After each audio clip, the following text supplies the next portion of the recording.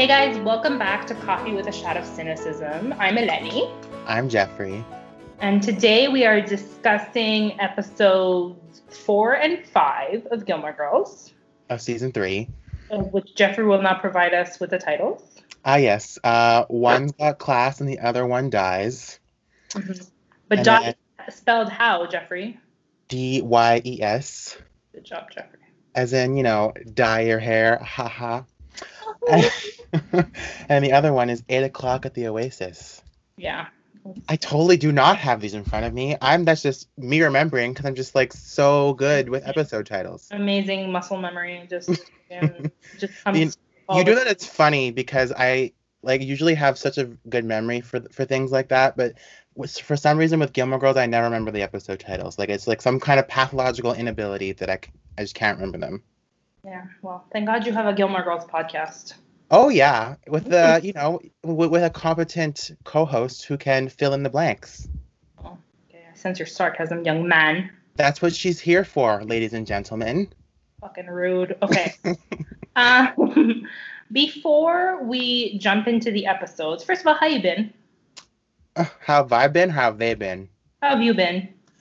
I'm okay. I've been better. I could do without this whole pandemic, but... So you guys don't know this, but I haven't seen Jeffrey, physically seen him. Since when, Jeffrey? I feel like it was March. I feel like it was the last time you came over to record season 2. It's fucking craziness, insanity. We haven't seen each other for a very long time. Actually, the last time I saw you was the day that you lost the second episode. Oh, stop. And then we had to re-record, so the last time, so we only have one episode from that day, and that would have been the last time I saw you. Stop. Yeah, and the next one we did over Skype. Yeah, it was the first episode we did over Skype. That was practically 4 months ago. That's crazy to me. We went from seeing each other every 2 weeks. Yeah. I've moved since then. True. I was going to say, we no longer live in the same city. No, in the same province even. So why don't you go and tell them about all about your fancy new job? I mean, it's not that fancy. I suffer from something called imposter syndrome. Uh-huh. I know it well. Yeah, I was telling Jeffrey about this. It's I started this new job, and they're talking about a bunch of things, and I'm like, mm-hmm. You do that nodding? Yeah. And you're in theory, you know what you're talking about, but you feel way out of your comfort zone. Mm-hmm. And I just keep thinking my boss is gonna wake up one day and be like, we made a big mistake in hiring her. It's slowly getting better. I'm starting to have more confidence in myself. I told you, don't listen to that bitch. She's lying. Yeah. It reminds me of something that we're big Drag Race fans, but that Katya said in All Stars when she was doing the interview with Michelle Visage and RuPaul. Yes. And she's like, in my season, I was very neurotic and I was very high strung or whatever. And she goes, I found a system that makes it better. Mm-hmm. Because now that voice in my head, I ignore her. I call her Brenda. And I just say, Brenda, shut the fuck up. That's where it comes from. Anytime that I say Brenda, I got it from Katya. So I'm literally stealing her line. When I first heard that, my mind was blown. I'm like, I didn't know it could be so simple. But you can just say shut the fuck up, Brenda. Or whatever name you want to name that voice in your head. Honestly, it's because most of us live so long with under the thumb of that voice that it's once you finally learn and grow and realize that hey, that bitch is lying to me, you can be like, shut your mouth, you dramatic troll. Yeah, exactly. That being said, it's a process. Yes. You don't just wake up one day and have the ability to say, shut the fuck up, Brenda. Mm-hmm. But every day is getting better. Well, that's good. That makes me somewhat reassured. Oh, thank you. Yeah, so I'm just going through the motions. It's a weird time to move during a pandemic, but That's an understatement. Yeah, we got to do what we got to do.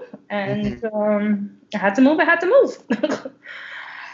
So I did, and I've been here a month. I can't believe it. It's already been a month. We were just talking about this right before we started recording. It feels like yesterday. Mm-hmm. Yes. It's been a month, and time flies. I don't know if I find myself saying time flies a lot lately. Yeah. I don't know, because I'm getting older. Or if a lot of people feel that way. I mean, it's different for me because I think on some level, I still think of myself as a child, even though I'm not, as you know, because you know that I say I don't deserve this. I'm a child, and you're like, you're literally 22 years old. Stop saying that. Little shit. Yeah. So, um, asking me about the passage of time is like a really loaded question. So we're just gonna move on past that one. I'm gonna take a pass on that one. Got it. Let's move on. There's some other little things that I just wanted to touch on before we got into the episodes. Like masks. Like masks. Wear a mask. I know it's hard. It's a really hard concept for some people to grasp. Okay. You know, hold on, you're laughing, but today we got an Instagram comment. Oh, did we? Did you see it before it was deleted by the person? I did not. Okay, so I'm sharing it with Jeffrey and with the world.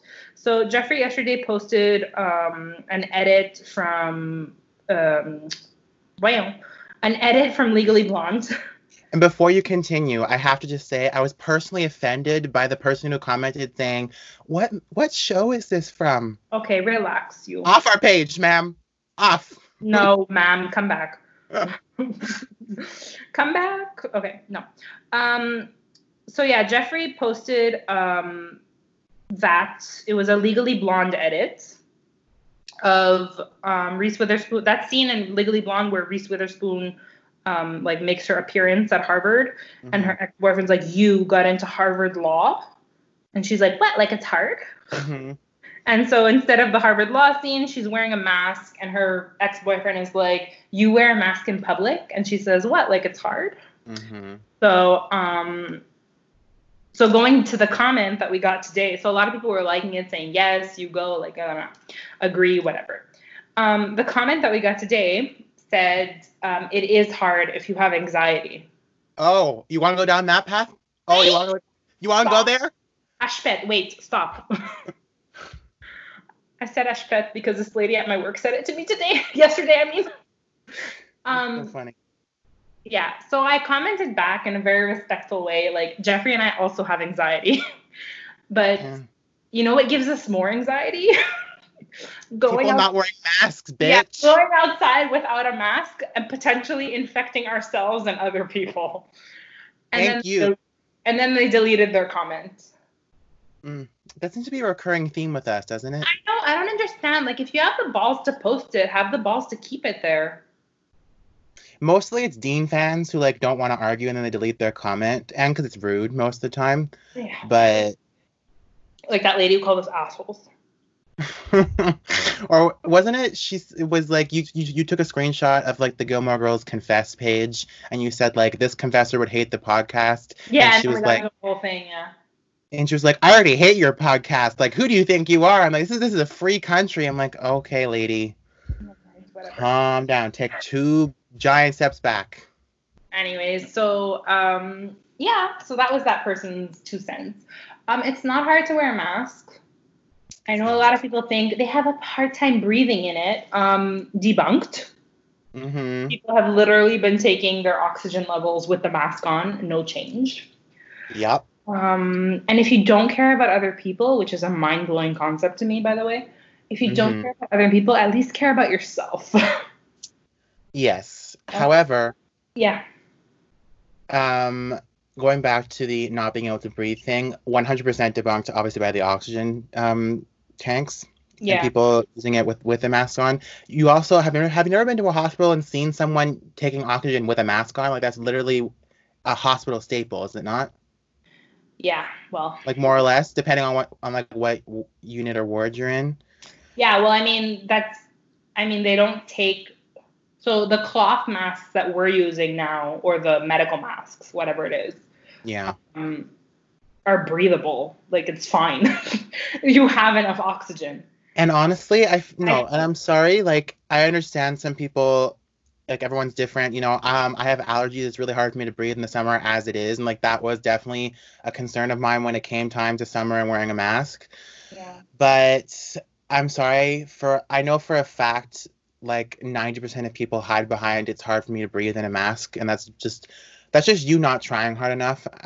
Don't mean to offend, but like, you're just not trying hard enough, because I understand it's uncomfortable and inconvenient, But like you saying I can't breathe in that's just you not trying hard enough. Like you're not like just put it on and like give it a second. It's really not that uncomfortable. You get used to it. Yeah, you really do get used to it. And I feel like for a lot of people, it's not just that they can't breathe, it's more of the fact that they're uncomfortable with a piece of cloth on their face.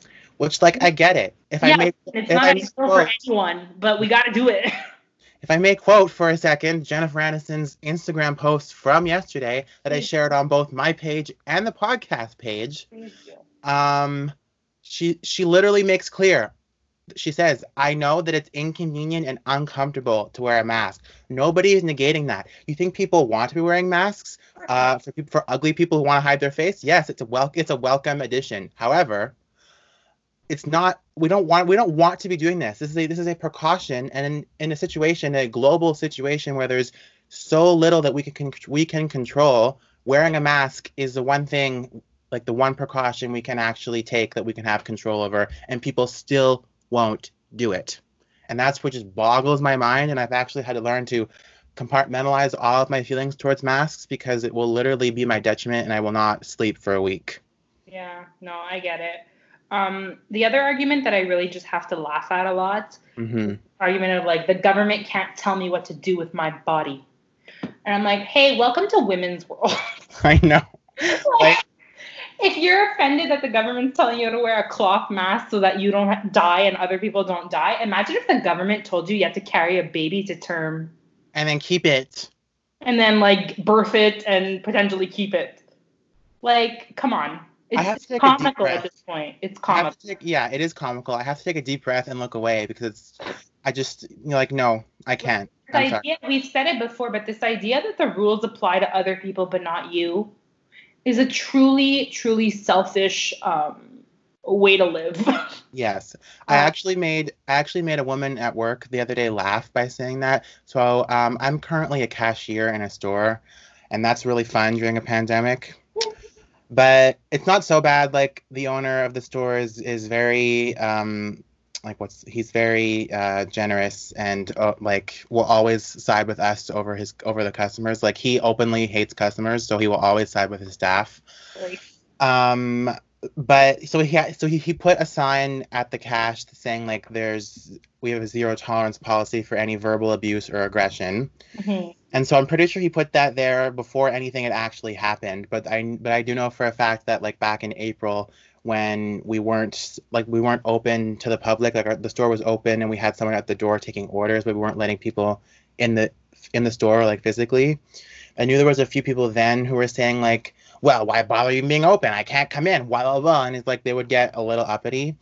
But like emphasis on a little, because that was nothing in comparison to the woman who went berserk on me last weekend. Yeah, you told me about this. So there was this woman who came into the store, and before, like leading up to this incident, I was very vigilant and telling people like, please follow the arrows on the floor. Like one way is in, one way is out. Like please pay attention. And so in the mall where this store is, it's like very popular with older people and elderly because there's a lot of old folks' homes around this mall. So, when you like are serving a lot of older people, you have to, speak up, like speak in a louder tone so they can hear you. And sometimes they won't hear you, so you have to repeat yourself.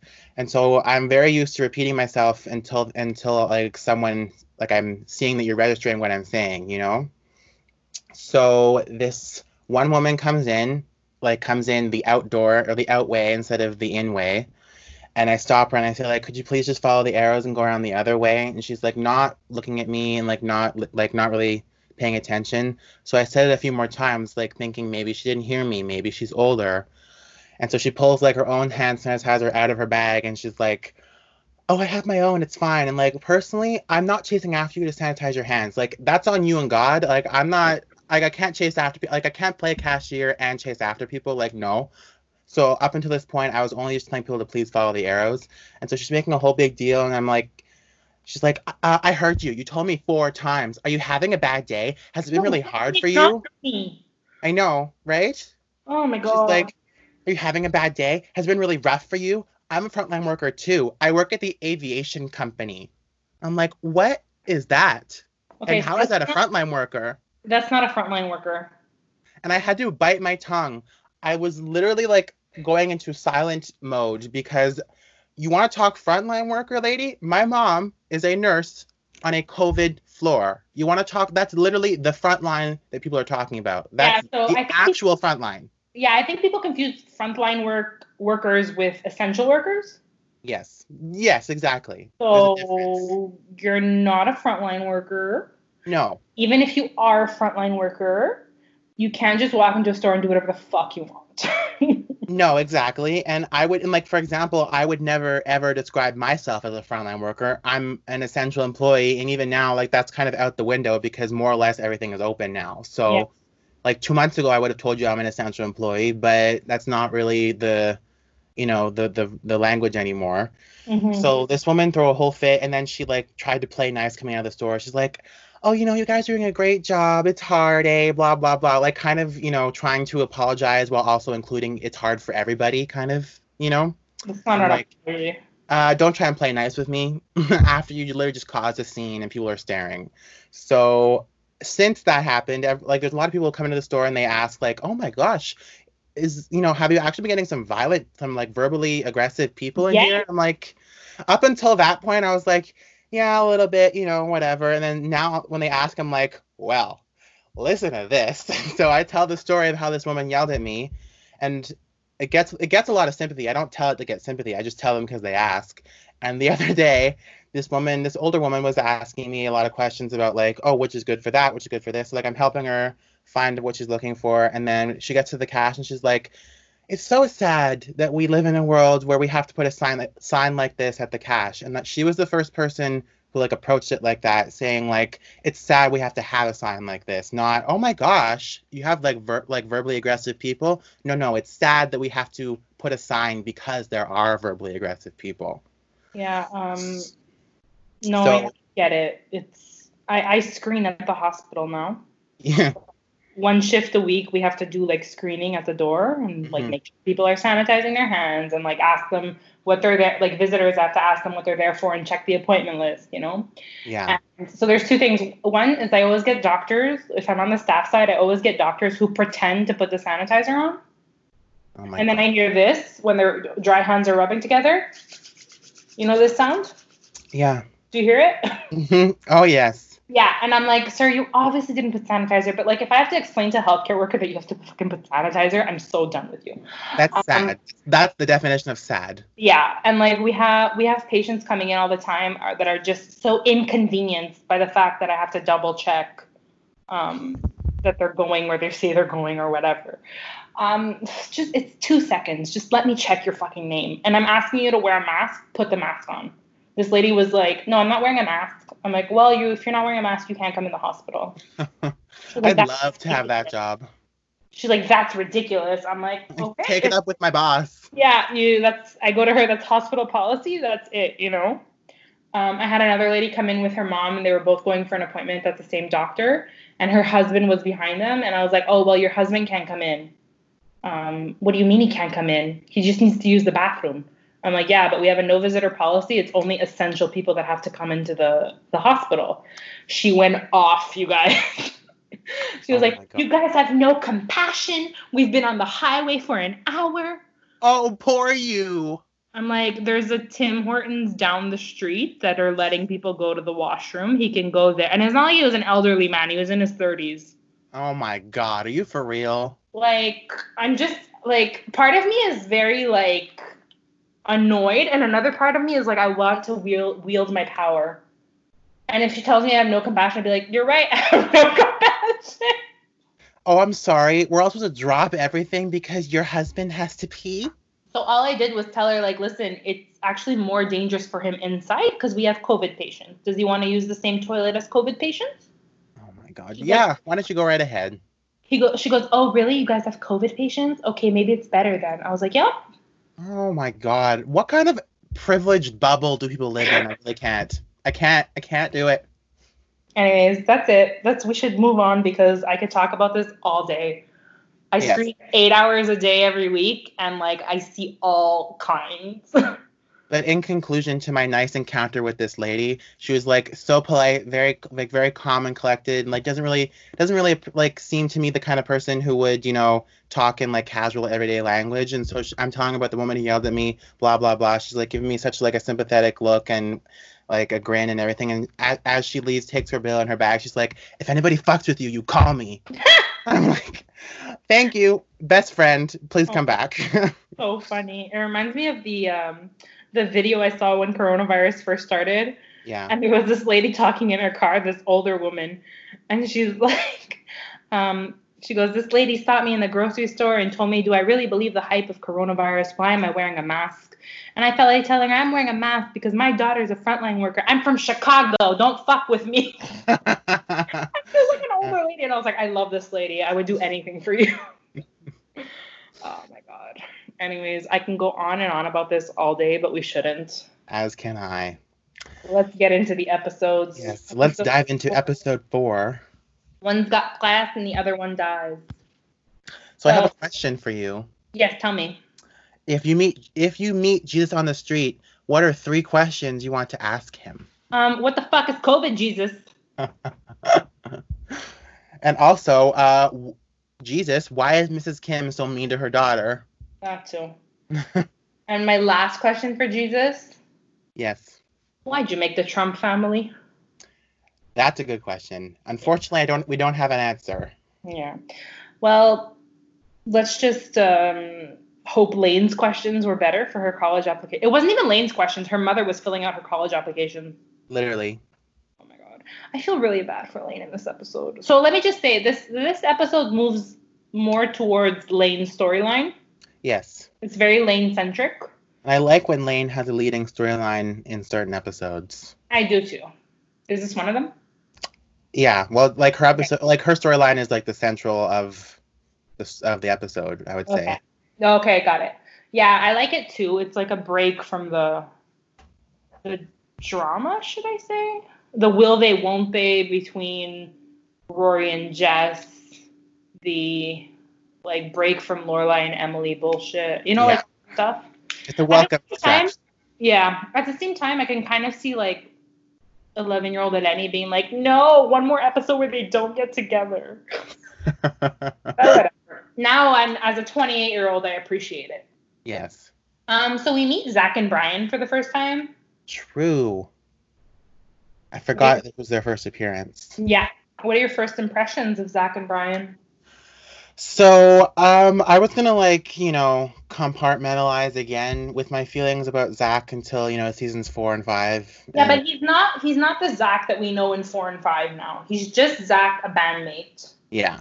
So be unbiased. Yeah, because I was gonna say when we get to seasons 4 and 5, we're gonna have to dissect Zach's toxic masculinity, but that's a different story. Yeah, we're not getting into that now. First impressions, I think I always kind of thought Zach was an asshole. Yeah. Poor Brian with his deviated septum, though. Brian has always been a sweetheart. It's weird that like kind of like geeky personality like that is in a rock band. Yeah, I was gonna say the same thing. It's not the image that we usually have. No. But yeah, I definitely like Brian way more than Zach at this point. But I still think that like Dave, Zach, and Brian don't really gel. I'm like I don't see the friendship. No. I don't see the connection. Like that's why I'm like the more I rewatch season 3, I'm like Dave Rogalski falls out of this equation. Like why is he here? Oh, see, I see the opposite. I think at this point, if we erase everything we know about Zach and Dave in the storyline, I think Brian is the odd man out right now. Yeah, if we like pretend seasons 4 and 5 don't exist yet, I would say yes. If you're watching it for the first time, don't. Yes. So yeah. I would say like the first time that I watched it, I thought like obviously Dave belonged. Now I'm like having seen it 300 more times, I'm like Dave Rogalski is boring and pointless. Not pointless, but just bleh. Okay. Bleh. That's my opinion on Dave Rogalski. Bleh. Okay. I do think it's nice that Lane has a crush, though. Like I like that part of it. I just I don't know. The character bugs me. Okay. Long pause. Is there something specific that bugs you at Not this point? Like, okay. Well, the actor's voice bothers me. God, we're getting really. I don't know. He just like has a. I don't know. It just bothers me. Um, I don't know. It's just maybe because like the we don't really get much closure between Dave and Lane in the Okay, but I end. couldn't forget that. What about him now in episode 5 of season 3 bugs you? Um, okay. If we're gonna let's like eliminate all the other puzzle pieces and just look at this one. That's a good question. Let's see. I don't know. It just bugs me. That's great. That's great. I'm a fickle bitch. What can I say? What can we say? All right. So, the whole premise of the episode is that Lane feels very stifled by her mother. As would I, wouldn't you? Honestly, this is one of those episodes where it's too much. Like, sometimes I can understand Mrs. Kim and her rules and she's strict and whatnot, but this one is just like, ugh. Like, you didn't even bother to ask her what kind of college she wanted to go to. You didn't even, like, I get the impression like she doesn't want to hear her out at all, you know? No, personally, I hate how much Mrs. Kim refuses to know, like, actually know her daughter. Yeah. Like, what kind of mother just doesn't really ask or check in with their children? Like, that's just a really repressive, like, rigid void of a family, if you ask me. Yeah, no, I don't know what it is. In this episode, it's kind of sad because, like, I know strict parents. Hmm. I don't think strict like I would. Ugh, I can't speak. Even the strictest parents that I know, like you can still listen to music that you want to listen to. Yeah, or it's like they're not gonna hear perverted music from a football field away and Yeah, run. exactly. You know what I mean? Like it's too much sometimes. You know. Yeah, Like, oh, we don't have 7 Up. We have something called salad water. And like we make in another episode she mentions that she makes like these tofu snacks. Like, you know, like it's too much. it's too Do much. you really expect your teenage daughter living in America not to want to eat a French fry every once in a while? And how like Mrs. like there's certain moments where you like see the humility in Mrs. Kim where she's like, "Oh, I get it," or you know, Yeah, like when absolutely. like later in the season when Dave thinks she's quoting the Bible and it's really Shakespeare, and she's like, "I'm allowed to read other things, you know," or Yeah, but I have a hard time rectifying that Mrs. Kim with this Mrs. Kim in this episode who's being so stifling that she's like she filled out what it was, it 17 applications for her daughter to 7-day Adventist fucking schools yeah. where Richard Nixon is still on the promotional brochure. And no, and boys and girls can't sit together in the cafeteria because those are the party schools. God, I can't. And like she got guidance from her reverend. And I'm not saying that these are bad things, by the way, but it's bad that you're. It's a okay. If Mrs. Kim had done that because that was something her daughter wanted, Hmm. that's one thing. But you Yeah. don't. But oh God, I'm just having a very hard time because I'm just like poor Lane. I know. I And feel I like how for the most part all of this like unresolved hostility between Lane and her mom kind of goes unresolved until it all comes to a head in season 4. And that's like one of my favorite moments of the whole show because it's like we've seen this for, you know, by that point 3.5 seasons, and it's like yeah, it finally all comes to a breaking point. yeah. And that's And yeah. sorry, it's just it took 4 years like for everything to come out. Um, Yeah. Lane just doesn't know how to talk to her mom. But I do kind of like how in seasons like 5, 6, and 7, how Mrs. Kim comes around in the end.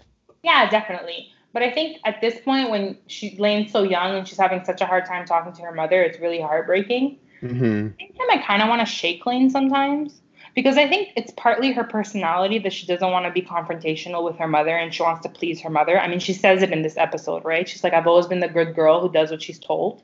Yeah. But at a certain point, like you're 17 years old, just talk to your mom. But I I think, also understand why she can't, knowing what Mrs. Kim is like. yeah, I was gonna say like I think that personality was groomed by Mrs. Kim Yeah. because her mom never created an environment or an atmosphere where if she felt safe to talk to her mom about these things. So it's one thing to say it's not her personality to be confrontational, but it's another to then expect her to feel comfortable being confrontational with her mom because her mom never like instilled that or never allowed it to flourish or Yeah, never even gave her. expression was never a thing in the Lane household. Yeah, I was gonna say she never even gave her the option. Yeah.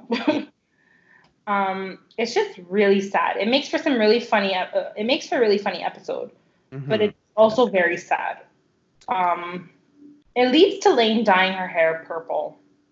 Yes, but before we since you just mentioned Lane and sad, for me, the saddest Lane moment on Gilmore Girls is in season 4 when I know she's what you're gonna say.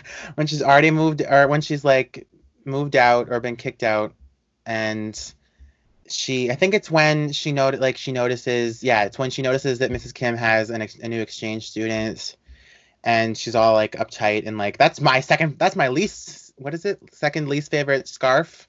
Yeah, whatever it is. Yeah. So Oh, then I thought you were gonna say another moment. well, the sad moment was when she goes into the house while everyone's asleep and she Yes, that's so sad. like touches her mom's cheek and she's like, because she still loves her family, but it's just like she doesn't feel at home there.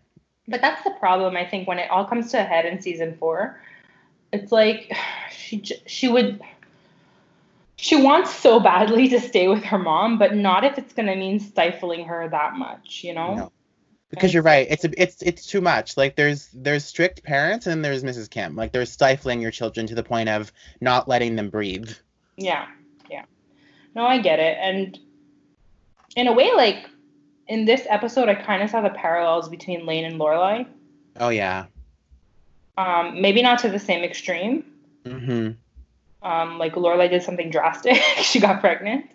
But it's Lane for Lane. It's pretty drastic after growing up with Mrs. Kim, right? Yeah. Um, but yeah, we can talk all about the parallels between Lane and Lorelai. Um, when everything goes to shit. Yes. But speaking of Lorelai parallels, it's interesting you brought that up because I also thought in this episode we get to see again how similar Lorelai and Jess are because Lorelai figures out right away there's a girl in the closet. And not only that, like one of this episode. So first of all, can I start before? Yes, go ahead. So Lorelai, when Shane walks into the diner and Lorelai says that girl's a freak. Yeah. Why? Um, that's kind of judgy. However, Does she have any reason to think she's a freak? no, Is she like on Rory's side? maybe a little, but isn't that supposed to be like a mirror of the line at the end where Shane then says that girl's a freak, referring to Rory? Yeah, I get it, but like, what is Lorelai's motivation for calling Shane a freak right now? Because Lorelai's bitchy and so are we. There we go. Okay, that satisfied me. Yeah. So when Lorelai goes upstairs to help Luke change or whatever the fuck she helps him do, Yes. I still think that whole thing is weird, by the way. Oh yeah. Like, go wear this shirt, put on a tie, I'll buy you a toy. Like, oh, you can't see you're not flirting with him? Like, just kiss and get a room already. Seriously. But, Jess is trying to make conversation. Yeah. And if you actually if Lorelai actually, like, got to know him a little bit, I feel like they would like each other. But Lorelai never bothered. Like, we've already discussed this to our blue. I know we've already discussed it, but in season 3, it's a little bit more shitty, I find. Because in season 2, she didn't like him for reasons because he talked to her badly and he apparently broke Rory's arm and blah, blah, blah. But then, like, your daughter clearly has a crush on him and they're going to date and you still don't want to talk to him? No, you're right. She didn't make any effort in season 3. Like, just like the lady is not making an effort with the mask, Lorelai's not making any effort with Jess. True. Valid, I know. Thank you. So Lorelai and Luke are going to give a talk at the high school. Yeah. Can we talk about Debbie Fincher, please? I wrote it in my notebook. Yeah, go ahead. Why does she dress like it's 1996? Okay, well, relax. It's still 2002. I know, but I was going to say, like, why does she dress like a mom from Seventh Heaven? And I'm like, that's because it was on the same network as Seventh Heaven. But like, it just Well, you looks. asked your own question. It just stands out so much. Like, ugh. And I'm so glad that Lorelai says in the end, like, you know what, Deb, it turns out all of you go to the same shitty hairdresser. Yeah, that moment was like, I really want to say you go girl to Lorelai. Mm-hmm. Like, how dare you judge her? Or how dare you judge her parenting skills? Yes, on the one hand. However, like, it's just such blind ignorance and like just ignoring of the fact that these kids clearly already had teen pregnancy on the brain, but somehow it's Lorelai's fault for bringing it up. Like, they were the one who bombarded her. But when Lorelai tells Debbie Fincher, she's like, you were in the room, you saw, like, they wouldn't stop, kind of thing. Yeah. Change the subject. Like, it's not that easy. Like, what are they, 6? Oh my god. Anyways, but like, she got the whole like squad involved. I know. The blonde lady squad. I think Debbie is what people on the Twitter are calling a Karen. Yes. Debbie is pre-Karen. Karen before it was cool. Oh my god. It's true. She brought her army of Karens. You've seen the light. Oh, it's all making sense now. Yeah, I didn't like that ambush. No, I don't either. Also, I didn't like the fact that Luke was laughing. Or like Luke didn't really like jump in to defend her or anything. The defending is not so much a problem for me because I think Luke knows that Lorelai is capable of fighting her own battles. True. Like, he knows she's fine. It's not the big deal. But that he was laughing at her. Yeah. I mean, I get it was kind of payback for the fact that she was laughing at him because of Butch Danes. Yeah. By the way, terrible fucking nickname. Butch Danes, everybody. No, it's fucking terrible, that nickname. Oh, mamma mia. Not a good episode for Lorelai. No. I mean, we do kind of see her people skills and that she's good at, like, having certain people at her disposal, especially like when she says, oh, like, ask Debbie on the phone, like, how's Kathy doing? And then she can put the phone down because, she's like rambling about her kid. Like, I thought we could, but in terms of like Luke and Lorelai, I'll have to agree. Yeah. I thought the confrontation that Jess and Luke had at the end of the episode was uncalled for, but also necessary. Like, what do you mean uncalled for? So, it's clear that Jess is like super angry emo kid. Oh, right? Yeah. I could have told you that before he spoke a single line. No, for sure. Like, we get it. He was super angry emo kid in season 2. Like, I understand. It's his brand. I get it. Blah, blah, blah. Like, your uncle's just trying to tell you not to shove a girl in a closet. Yeah. You mean like uncalled for on Jess's part? Yeah. Okay, I heard talking about like uncalled for that Luke like approached him about. No, I mean uncalled for that he's sitting there calling Luke out for doing everything for Lorelai but not dating her. I mean, is he wrong though? No, that's why I said it was kind of necessary. Yeah. So. I don't know if necessary is the right word, but you know what I mean. Like, it's definitely everything he said was definitely true. Yeah, and like no offense to Luke or Butch Danes because we all know that he gives everyone the shirt off his back and tries his best to fix everything, quote unquote. But like no offense to any Luke diehards, but he's not a good parent, and obviously he's not Jess's parent, but like he's not. He's not a good parent because nobody starts off being a parent when the kid is already 17. No. So, of course, he's not a good parent. He doesn't know how to be a parent. Exactly. However. Yes, go ahead. What I will say is that yes, he did try. It's just that, like, Jess wasn't willing to work with him. And that's the thing. Like, that's the angry emo personality. You know what I mean? But I would still marry him regardless. It's fine. I know you would. God damn it. We have one conversation where you don't express your love for him. No, I was literally like drooling over the screen as I was watching it. Just move along. So shall we circle back around to Lane dyeing her hair? Yeah, let's do it. So I love how fake the hair looks, even though it's so funny. Like, in what universe do you dye your hair purple and it looks that perfect? Especially after you're just running around the block with bleach in your hair. You know, it's like that. I feel like that's part of the joke is that like she's not gonna last. God. I like I like the anger leading up to it though. Yeah, she's like so willing to make a rebellion and like. Yeah, she's like, don't open the window. I want my mother to smell the bleach when she comes in and know that everything's wrong. Like, I liked her. She was on a good train. You know what I mean? And then as soon as the door opened and Miss Kim was home, it was like the fear of God rushed to her face. Nope, we're done. Go get black hair dye. Yeah. I'm kind of glad she had that moment though. Yes, because like you were saying before, it's at this point in the show, it's such a rare instance where we get to see like Lane actually at least attempting to take control of her own narrative. Yeah, that, and it's also, you know, sometimes when you're very angry and instead of doing something rash, you just like scream into a pillow. Oh yeah. I do it all the time, by the way. Also, my other technique, which I told Jeffrey about, which is really, really good. Mm-hmm. It doesn't apply anymore because I don't live with my mother anymore. But now, when I used to live with my mother and she used to piss me off, I used to get into my car. Am I talking really fast? That's why our social media bios are a fast talking podcast. Okay, sorry. I'm going to slow it down. I used to live with my mother and she would piss me off sometimes. And I would get in my car, open up the notes app on my phone and put the dictation thing on and just fucking yell into my phone. Oh. And then read it back to myself. And I would feel so much better. I hear it's therapeutic, no? It's so therapeutic, guys.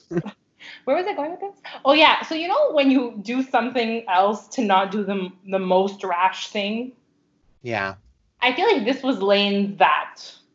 Obviously. And like she wanted to like, so like in theory, she wanted to shock her mother.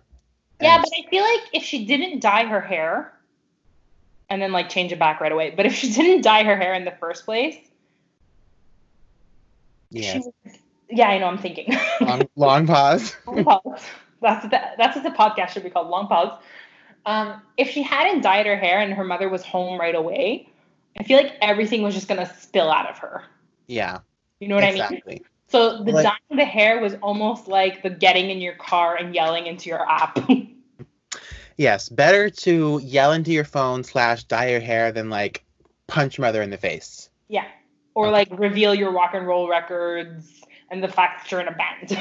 True. So it was very cathartic. But before we move on, isn't it not convenient that like Mrs. Kim is clearly so good at repressing and ignoring things that make her uncomfortable?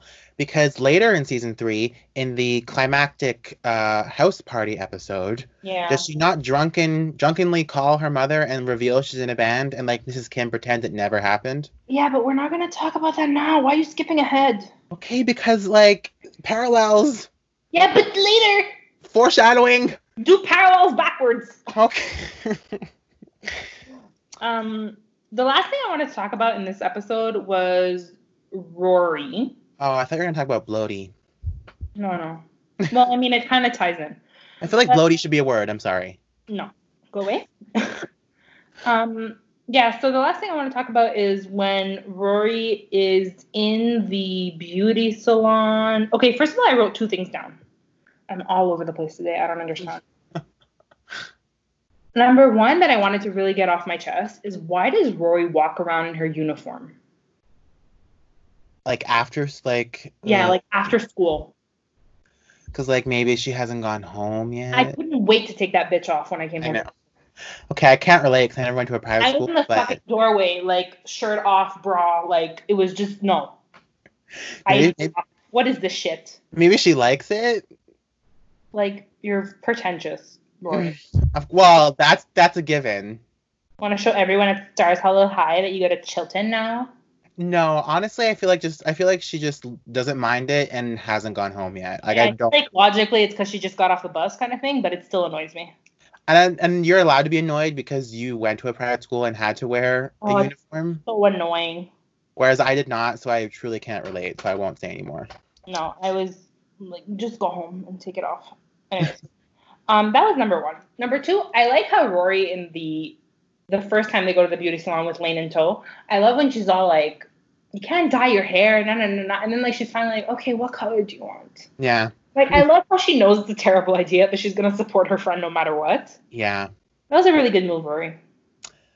I feel like she always had. I feel like they always have each other's back, more or less. Yeah, and that's why I love that friendship for real. I know a lot of people. There's been debate about like what the better friendship is. Is it Rory and Paris or is it Rory and Lane? They're different. Yeah, to me, you can't compare at all. No. But I do love the fact that they always had each other's backs. Even when Rory moved away, even when, Lane eventually got married, I do love that they always stayed close. Yes, agreed. And then the last thing is, when Rory goes back to the salon, Bloaty. salon, beauty shop, I don't know what the fuck it is. I think it's a beauty shop because the salon is where you actually like have work done. Yeah, okay, whatever. And she like she like overhears Shane on the phone with who is clearly Jess. Mm-hmm. And she just throws a fit. Like the biggest fit ever. I kind of obviously there's bias because she's like dating the guy that Rory clearly likes. But like clearly if you like him, go for it. Clearly wasn't a business call. Have to agree. Yeah, okay. Oh my god, really? Really? I mean, Shane's not a very good cashier, I have to say. I mean, I'm not saying I'm cashier of the year. I'm not saying I'm cashier of the year. Threw a fit? No. However, if you threw a fit at me, I'd be like, see ya. My god. Because it's just like that combined with like, remember when she's dyeing Lane's hair and Lane's talking about how she wants what Rory and Dean have? Yeah, clearly. But like she's so uncomfortable in that moment because it's clear she doesn't even like Dean anymore. Yes, and can I just say, why does everybody in Stars Hollow pretend like or act like Dean and Rory are supposed to mate for life? I don't know. They're not penguins, goddammit. Ugh. I don't know. It's really bizarre that the whole town is so invested in this 17-year-old's relationship. And then when she does start dating Jess, it's like, oh, she's dating Jess. Like, yeah, but they're also really involved in her kissing. Ugh. They need hobbies. Maybe everyone in Stars Hollow needs hobbies. They really do. Okay, so if you don't agree that she threw a fit, I guess we could move on. I mean, I don't not agree. It's just like. She's like, I would throw a fit over Jess too. Yeah, exactly. Like, get out of the way, bitch. You're in the way. Like, that's pretty much what I would say. But I would like to emphasize what I've already said previously. Yes. You had your chance. I did. He's not real. Don't push that in my face. Not you. Talking about Rory. Focus. Yeah.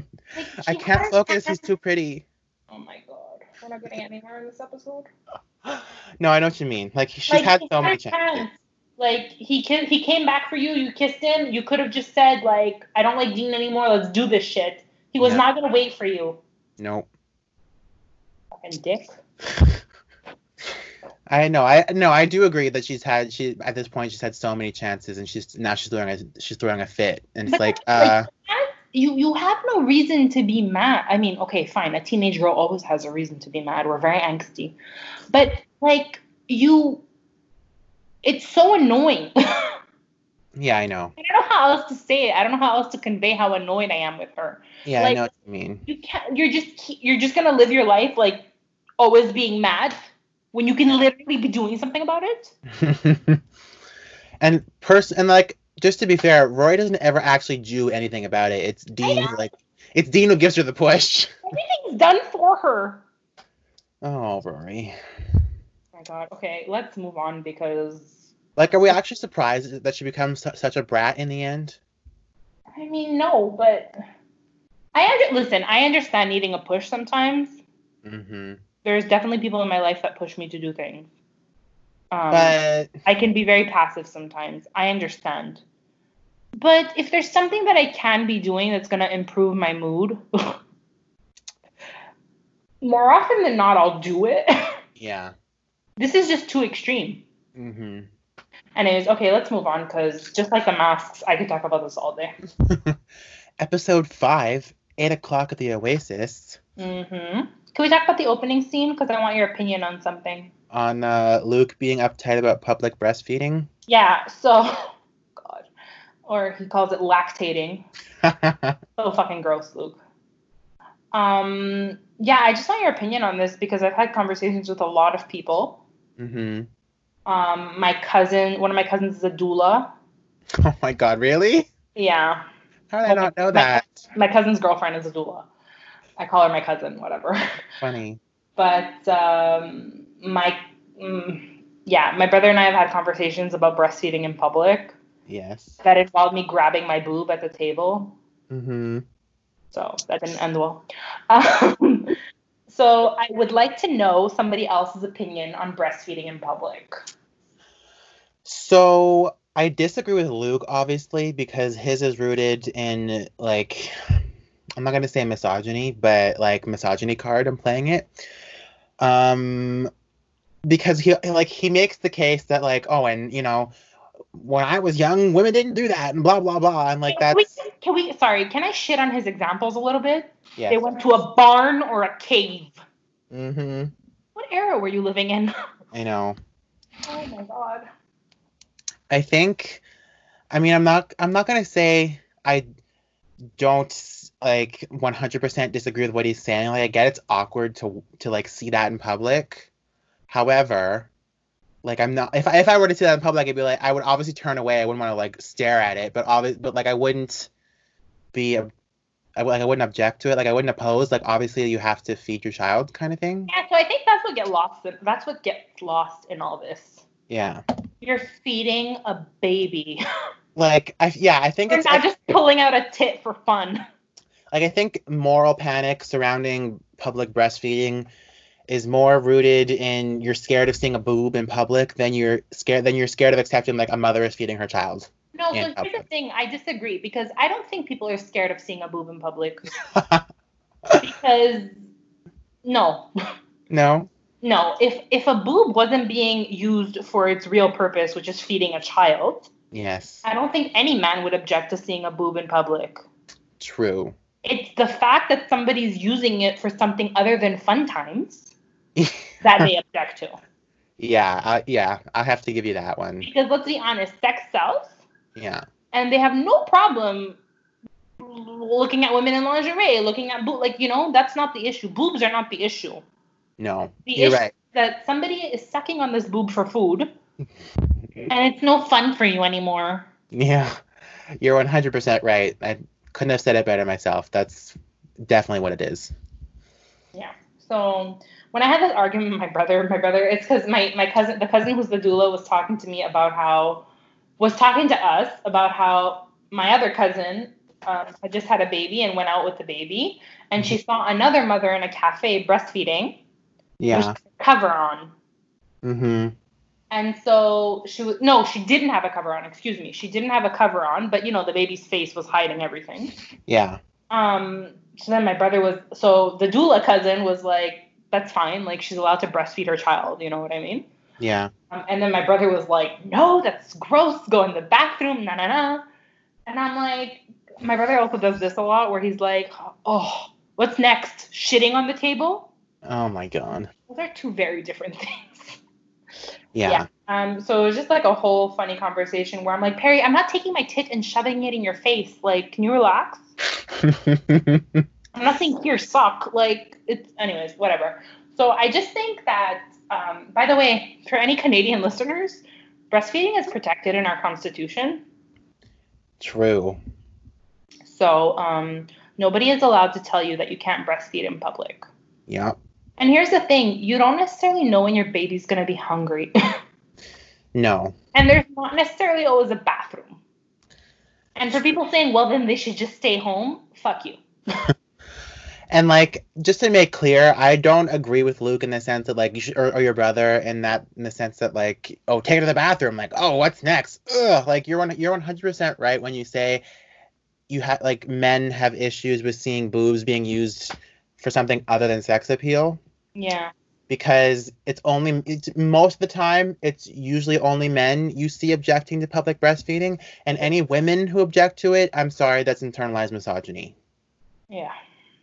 And so, if in case it wasn't clear, I don't agree with Luke or your brother, but like I like obviously I would not like react like that and say like, ugh, take it to the bathroom. Like I Yeah, would but just here's kind the of thing. Yeah, like you wouldn't react like Jess, who comes down and immediately covers his eyes and runs in disgust. no. I think it would be somewhere in between. Like, Yeah. oh okay, and turn away. I think even you, like, I understand what you're saying because when a woman breastfeeds in public, it's not that I'm disgusted, but I always look away. Number one, to give them privacy because it must be shitty having your boob out Yes. in front of all these people. Oh, don't get me wrong, some people don't care, but like, and number two, just because I don't want to look at it doesn't mean it's gross. You know what I mean? No. And I also feel that people like maybe me or you that are just like, ooh, it makes us a little bit uncomfortable. Yeah. That's also internalized misogyny. Yes. We Like, can we could like pick apart our own lives all day. yeah, that's also, but I mean to say is like even though you shouldn't, it shouldn't make you even though me, like, I know it shouldn't make me uncomfortable for all the reasons I just named. Mm-hmm. Like, not even this, certain things just irk me sometimes, and I really have to check myself and be like, why does this bother me? Does it bother me because it bothers me, or does it bother me because all my life people have been telling me it should bother me? I very much advocate for asking yourself, why does this bother me? And like kind of checking in with yourself and maybe changing or educating yourself on different issues. I think we talked about this before when we were talking about female versus male actors Yes. and talking about how, like, you were saying that you always check yourself and it's like, why don't I like this actress? Is it because I actually don't like her acting style, or is it because I've been taught to hate female actresses or comedians? You know what I mean? Yeah, exactly. I do the same thing sometimes where I'm like, ugh, don't like her. And then I'm like, do I actually don't like her though? Yeah. And sometimes the answer is yes. I actually just, it's not my taste. And sometimes I have to think really hard and be like, why don't I like her? Mm-hmm. Anyways, I will always hate Tom Cruise though. Please don't. All right. So let's talk about this neighbor named Dwight. Yes, but in one more thing about the breastfeeding. Oh, yes. Tell me. In conclusion to the breastfeeding argument, perhaps my discomfort is also rooted in the fact that, in case it wasn't clear, I don't enjoy looking at breasts. So maybe, yeah. Do with that what you will. Next. Next. So let's talk about this neighbor. If that was my neighbor, I would never leave the house. Oh my God. This man. Like the scene where Lorelai comes rushing back home, like, no, get in the house. No talking to everybody again, ever. Never go outside. He's too much. But then can I just say, after you hear that voicemail from his wife, you realize it could be so much worse? Clearly, I think they both have a bit of a board game addiction. Like, I want my board games back. Yeah, but I can relate. I have a lot of board games too. So I can relate to that. But she sounds like a fucking nutcase. Perhaps they found each other. Kindred spirits. Well, he seems much more normal than she does. He's still kind of a whack job, though. Yeah, but I feel like his whack job is more because, look at us, like, details with secondary characters. I feel like his kind of whack job is because he escaped Doris. Yes. And he's just so happy to be away from Doris. Doris, I forgot her name. Yeah, well, I didn't. And now he's just like, oh my God, my own little oasis away from that fucking wackadoodle. True. You know what I mean? Yeah. I'm sure if we like asked Amy Sherman Palladino, she's like, you guys thought about this way too much. Of it was course. just a fucking secondary character. That's why she's never coming on our podcast. Well, that and other reasons. So Lorelai goes to an auction. Yes. And meets John Hamm. Right. A very different looking John Hamm. Yeah, still pretty cute though. Cuter then than he is now. Really? I'm not really into John Hamm like present day. Back then I could have been into that. Did you watch Mad Men? No. Okay. Did you? Yeah, I feel like a lot of his allure comes from Mad Men. Yeah, for sure. I mean, I've seen bits and pieces of it. It wasn't never really like grabbed me, but You know, the thing about Mad Men is very weird that it's one of those shows where you watch the first couple of episodes and you're intrigued, hmm but there's no real storyline. yeah. I mean, there is, but it's one of those shows that's very slow storyline, slow build kind of thing. hmm And plot happens in maybe like 40% of the episodes. And the other half is very art, and the other 60% is very artistic and it's beautiful, but you're like, you find yourself in season 7 going, why am I still watching this shit? And that's why like that's probably why it won so many like accolades was because it was very artsy Yeah. But or I tried remember, to be artsy. yeah, it was meant to, well, it's an advertising agency, so yeah, they were meant to be artsy. But it's also like, I watched it before my brother when it was on Netflix. And hmm then one day I came home and my brother was watching it, and I'm like, oh, you're watching Mad Men. I'm like, how do you like it? And he's like, it's fucking weird. They do these things sometimes that I don't understand. So then, as an example, we were watching an episode, and Don Draper, the main character played by John Hamm, moves into an apartment. hmm And his neighbors, and this is the kind of weird shit I'm talking about. His neighbors across the street, across the hallway from him, were an elderly couple, Yeah.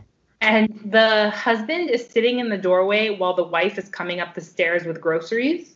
hmm He just keeps saying, repeating over and over again, did you buy pears? Did you buy pears? Like, not answering him. And then when she finally gets to the door, she goes, get in the house, we'll talk about it later, or something like that. And then the door closes, end of episode. What is this? And I got it. I was like, yeah, I get what you mean. I don't know what this means. Yeah, but I totally know what you mean in terms of like those certain like cable television series where it's like artsier than a network show, say, and it's you can tell like critics love it because it's like, edgier and ooh, it goes deeper, and even though But most people listen, watch it and they're like, what?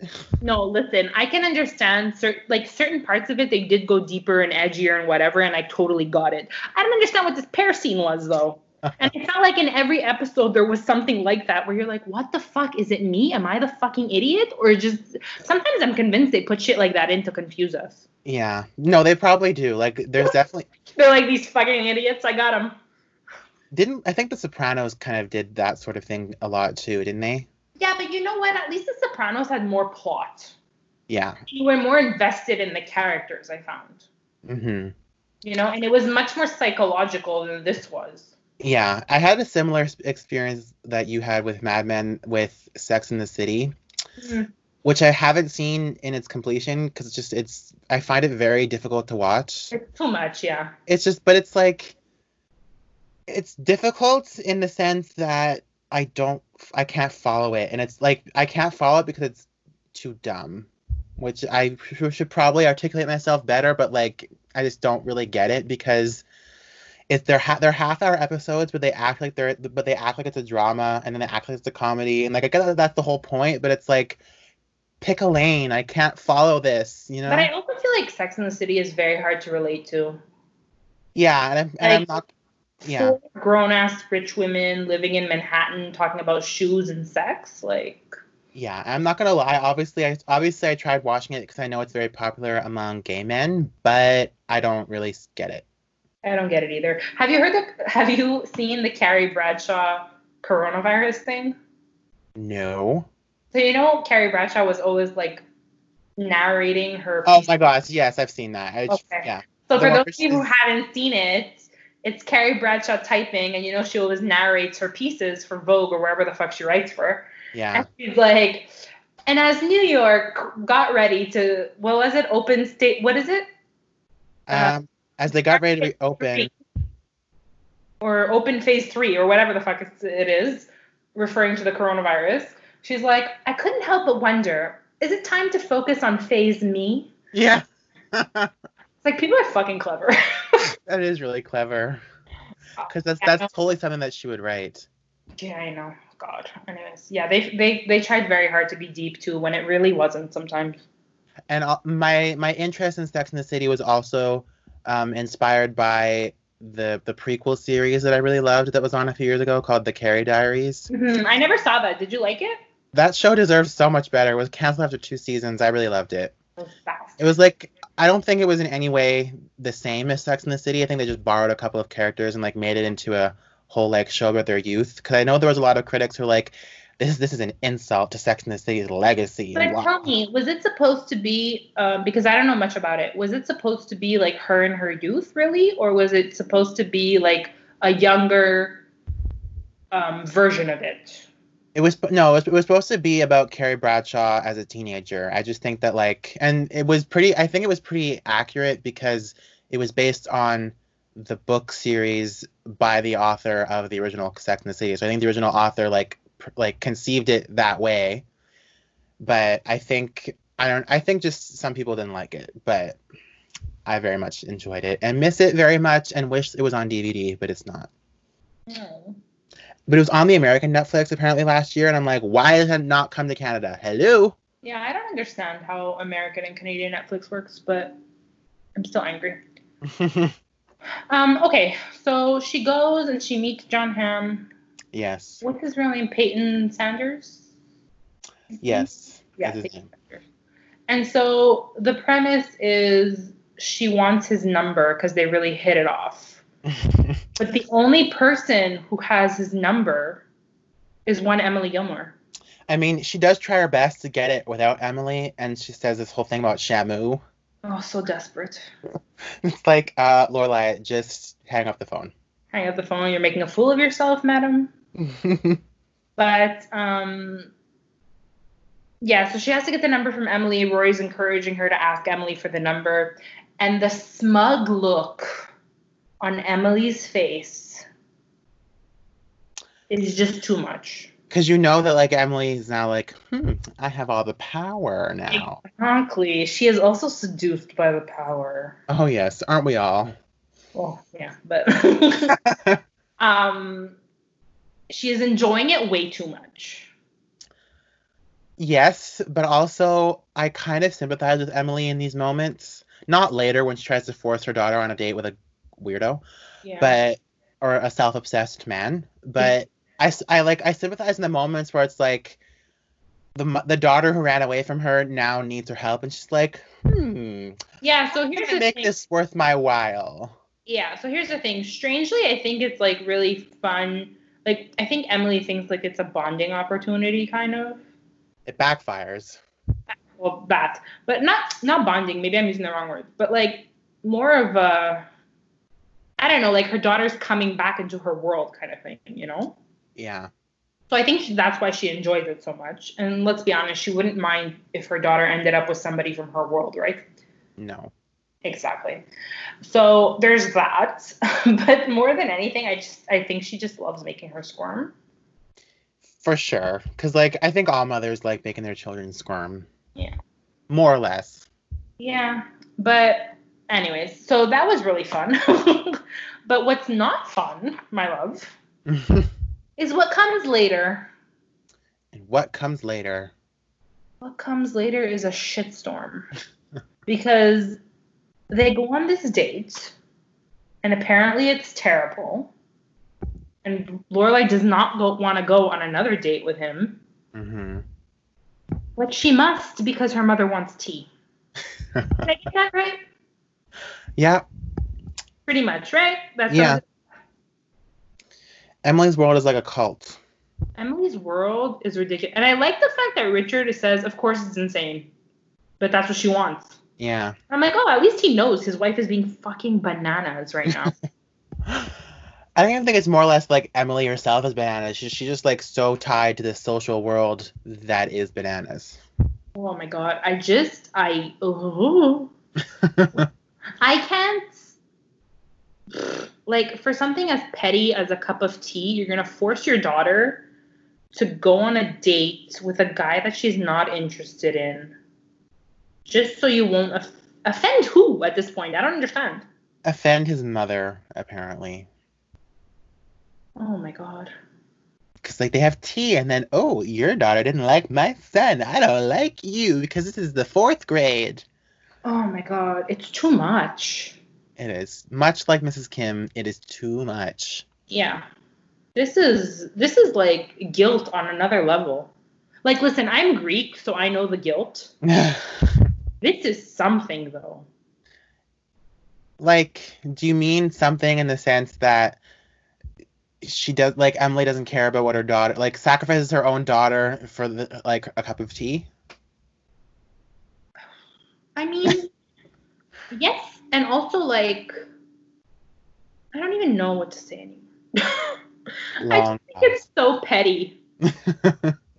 Like, they didn't hit it off, and because you're gonna get served the second cup of tea. Long pause. Yes, I do.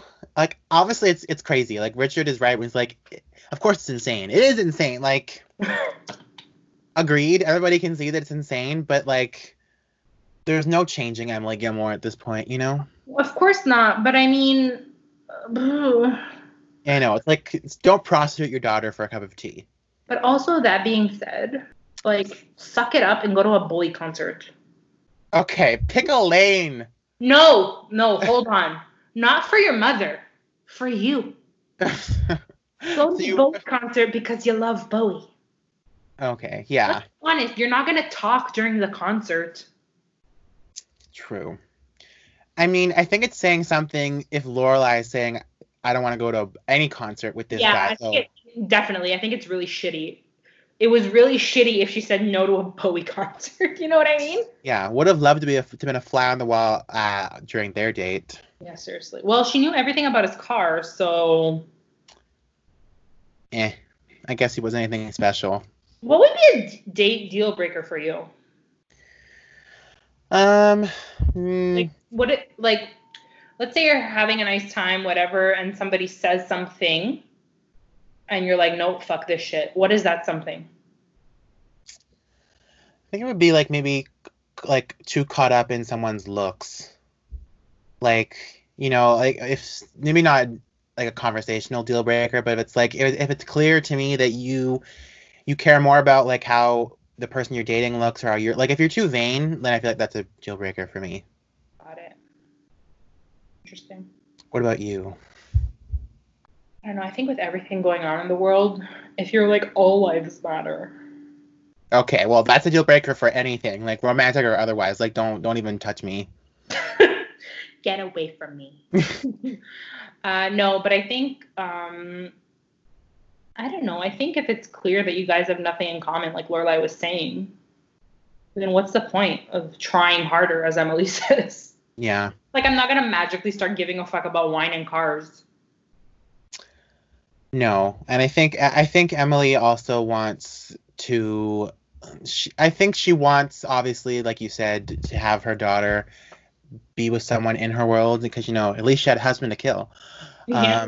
But I think Emily just kind of like she mistakes her own intentions. Like she obviously wants her daughter to be happy, but then it's like, well, no, I need that tea, and it's like, what do you care more about your tea or your daughter? Like, okay, but at the same time, I was kind of annoyed that Lorelai apologized because she has nothing to apologize for.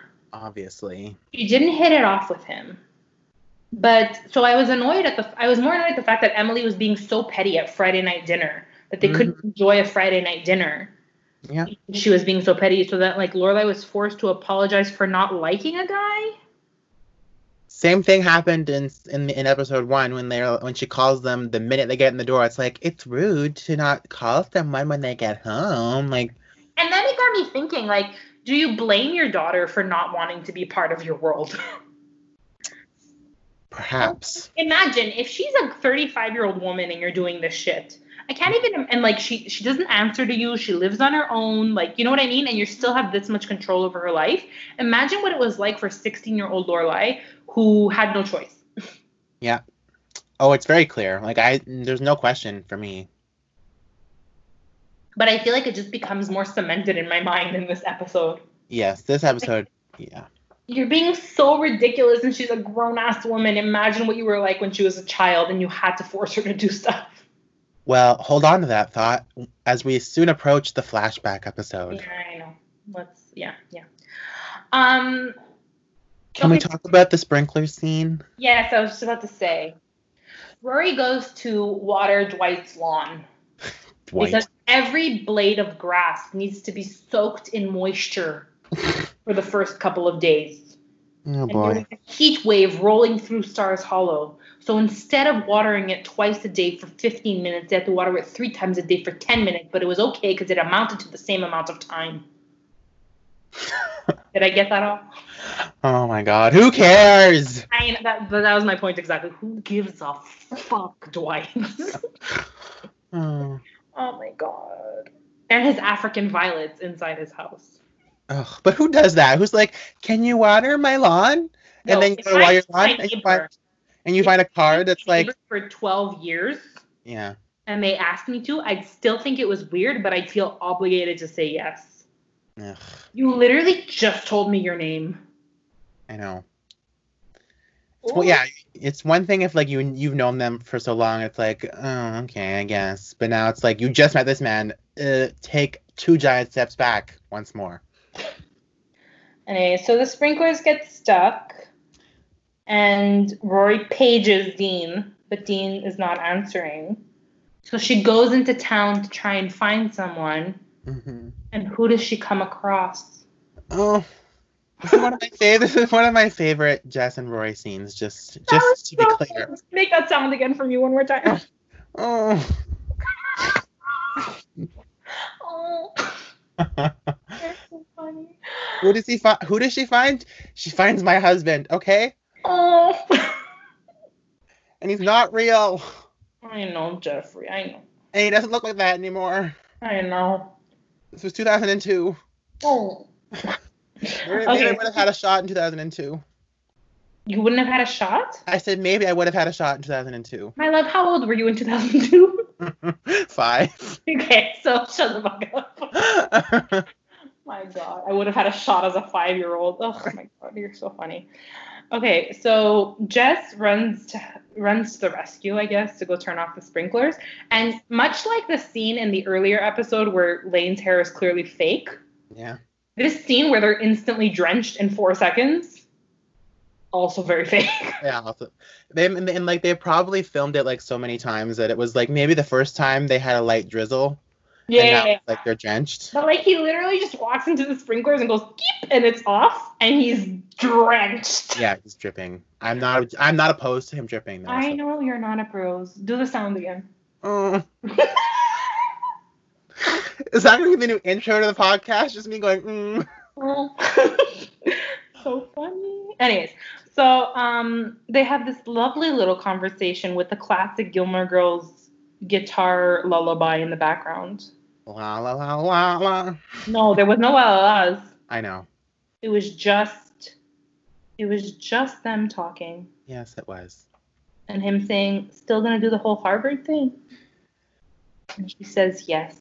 And let me just tell you, that's such a refreshing contrast to fucking motherfucking Dean. And that's what I was gonna point out, because that's part of why this is one of my favorite Rory and Jess scenes. And many people in the fandom have already pointed out this, what I'm about to say, is, you know, in season 2, the beginning of season 2, when Rory's going to build the house, because all of a sudden she's behind on her extracurriculars. And building together, yes. And Dean basically throws a fit. It's like, I can't even hang out with my girlfriend. She's always busy. And I could care less about Harvard. Yes, exactly. He says the words, I could care less about Harvard. And Jess then says, still going to do the whole Harvard thing. And like that to me right there, if anybody is still wondering, that to me is why Jess is better. Okay? It's real love. Yeah, no. By the way, when people say could care less, that's grammatically incorrect. Of course. Well, Dean is a village idiot, so. Yeah, well.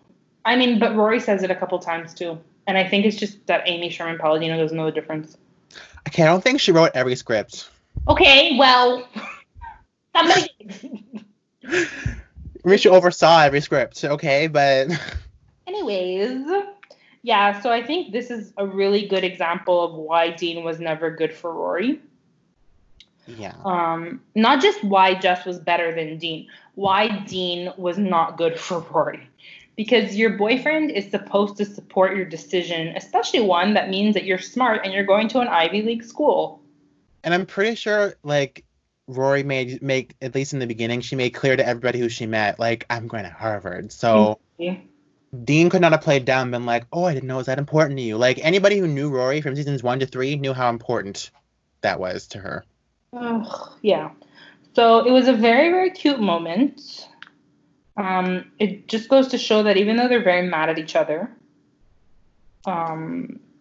he still supports her. I feel like it was just like petty mad, like petty anger. mad at each other. They're teenage mad at each other, whatever.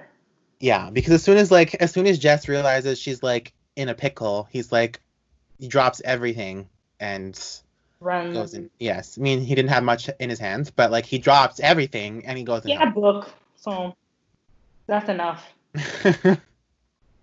No, I get it. I think, yeah, I definitely agree.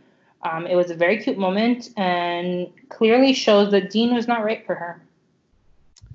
No, he was not. And as of this recording, I am currently rewatching season 5 and I am being put through the torture of their brief reunion.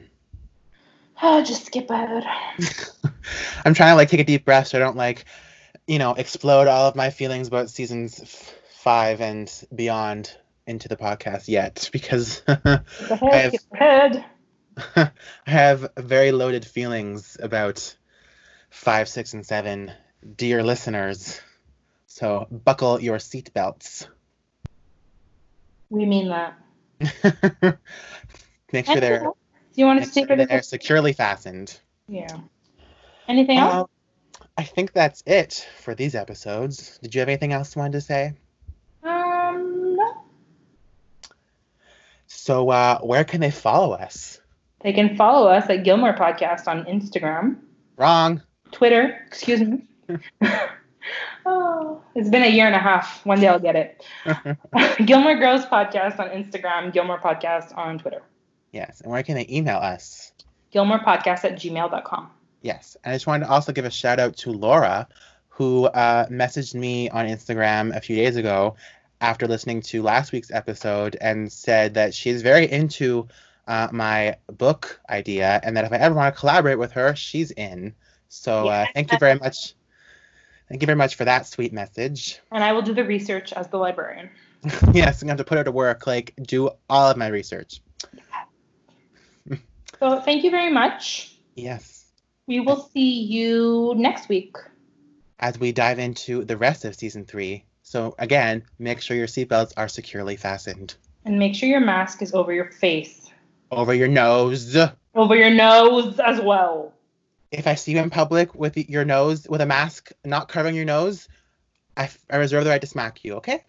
He won't do it, though. I won't do it, though, because I'm disgusted by you, so I turn away. But in my head, I'm smacking you 1,000 times. But just know his blood pressure will rise, and he won't be able to stop thinking about it for the rest of the day. I will not. Yep. So please do it. All right. So see you guys. Yes. Thank you for listening. Bye.